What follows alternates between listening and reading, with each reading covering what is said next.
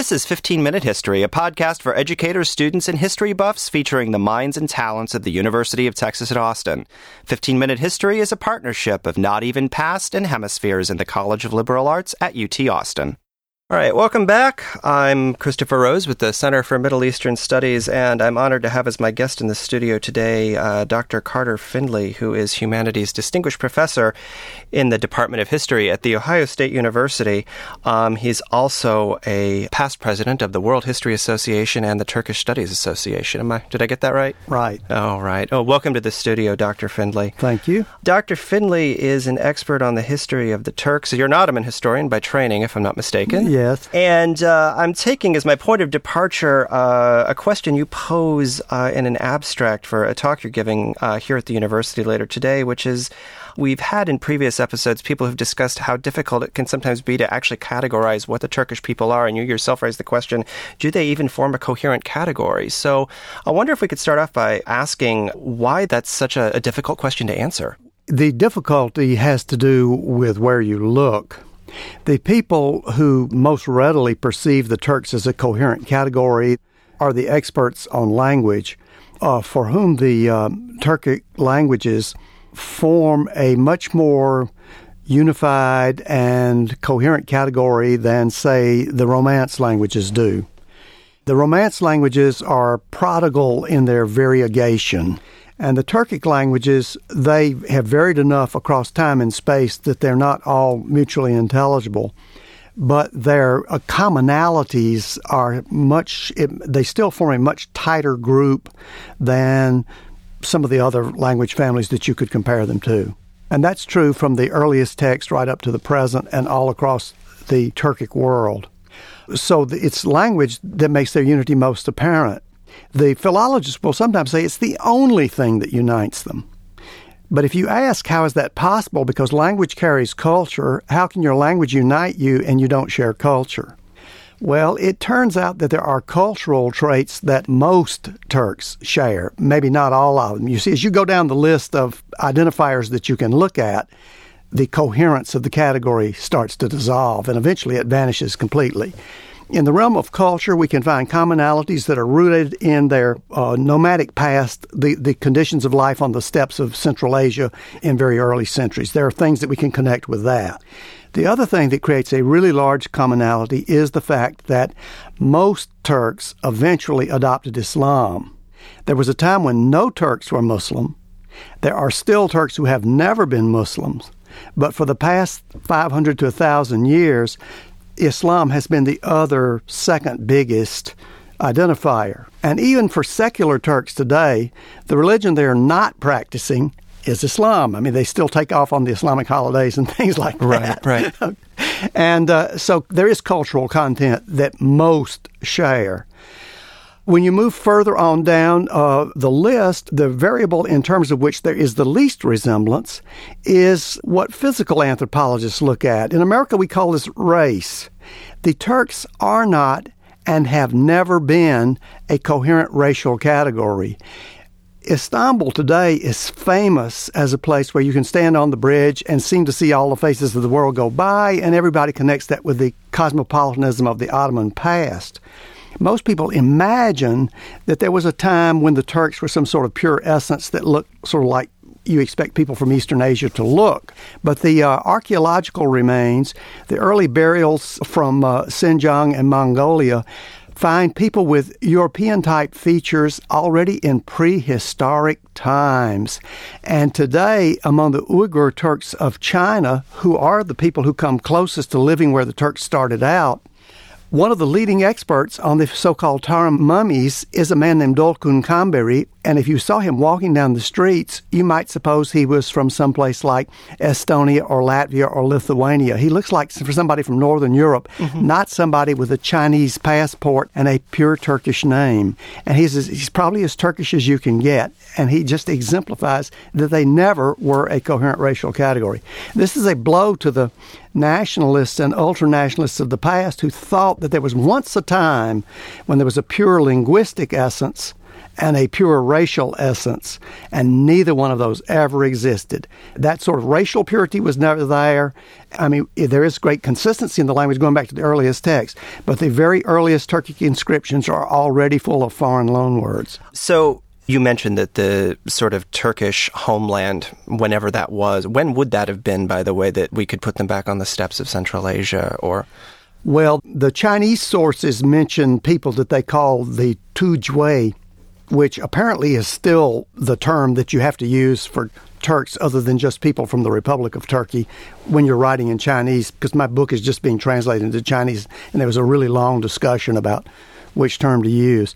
The Chinese sources start to mention these people in the 550s of the Common Era. So this is the point at which a Turkic clan rebelled against one of these steppe empires that was their overlord, and they set up their own independence. So the Turks, under that name, appear in history as independent actors in the 550s of the Common Era. Now, of course, there presumably were Turkic people there earlier, but we don't have historical documentation of it. I've heard it described, and in fact, I think you mentioned in your book this notion of the nomad factory spewing out successive waves westward. Do we have any sense of what drove those westward migrations? Was it social pressures, geographic pressures, that sort of thing? Well, there's this famous line, I think it comes from some poem that somebody wrote in the 19th century, "Westward the course of empire takes its way," or sweeps its way, whichever it is. And I think they were really talking about the USA and the westward expansion of the USA. But there is some kind of a phenomenon, some kind of factor in the Northern Hemisphere that does seem to produce westward expansion in both the Eastern Hemisphere and the Western Hemisphere. And I don't know what it is. It may have something to do with the circulation of the winds. Around the 40th degree north latitude, you get the winds are normally blow from the southwest. And I don't know whether this gave people, maybe that creates drier conditions. Another factor that's definitely involved in this is that Eurasia has these ecological zones. If you look at bioclimatic maps of Eurasia, the steppe belt and the semi-arid zones north of there, it creates a very wide ecological corridor that expands almost from the Pacific out to the Ukraine, well, really into Hungary. Hungary is actually the end of this great steppe. And, well, for that matter, the Polish plain is about as flat as you can get. So it's sort of like a northern part of this. So it really extends into Europe. People who were well adapted to life on this environment, who had this mobile pastoral, were good at raising the sheep and horses and camels that could flourish on this. This was like a sea to them.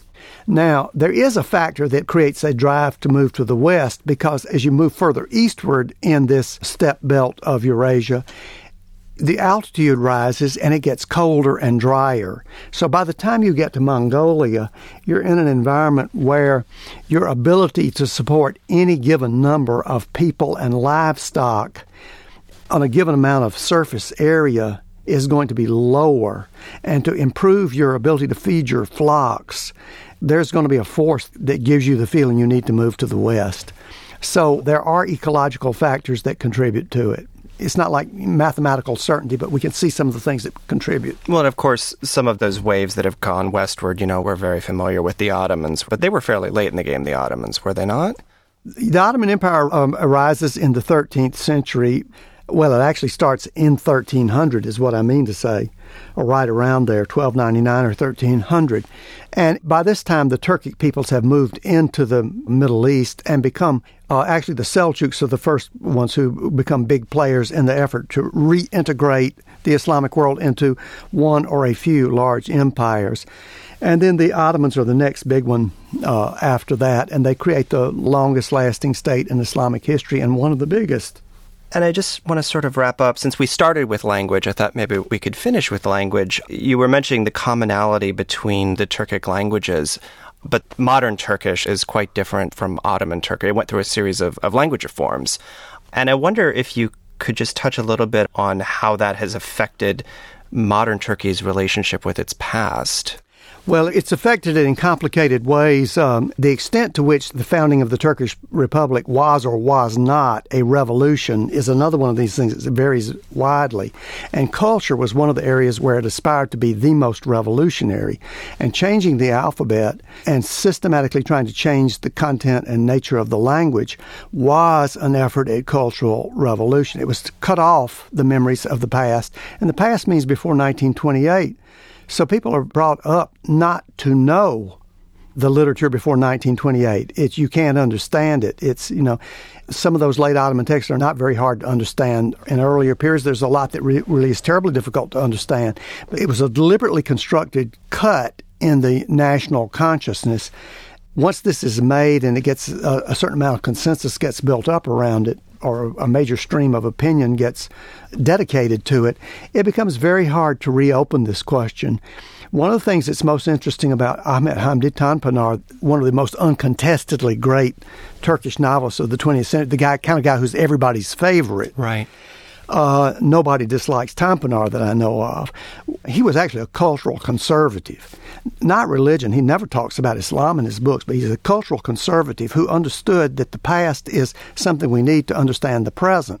And he works on this very, very through metaphor and, imaginative scenarios in his books. But in some of his essays, he says this in a rather propositional way.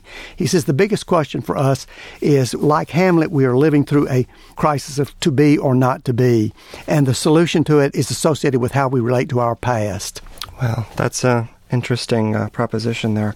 Well, the Ottoman language is extremely interesting in a whole lot of ways, but one of the problems about it was that it was never standardized in terms of things like its orthography. The grammar is consistent, but the spelling was never stabilized. Really? And this is an interesting paradox in the comparative history of the Islamic peoples, because Arabs and Persians both stabilized these things quite early on without any big state or government being involved. Right. It was, I think, done by consensus among the scholars. Yes. In the case of Ottoman Turkish, you had a powerful government that was dedicated to the use of this language. Maybe it had only been the work of scholars, then they would, right. then they would have systematized it. Out of curiosity, did the normal people speak Ottoman? Well, this, of course, is one of the justifications for the reform. Normal people didn't.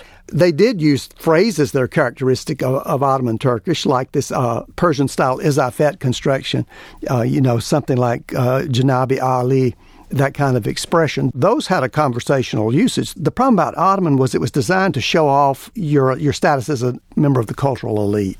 And the purposes for which people used it historically, until the middle of the 19th century at any rate, were not purposes of mass communication. That meant it was ill-adapted as a means of mass communication. The language needed to be revolutionized, and actually in that sense a revolution did start.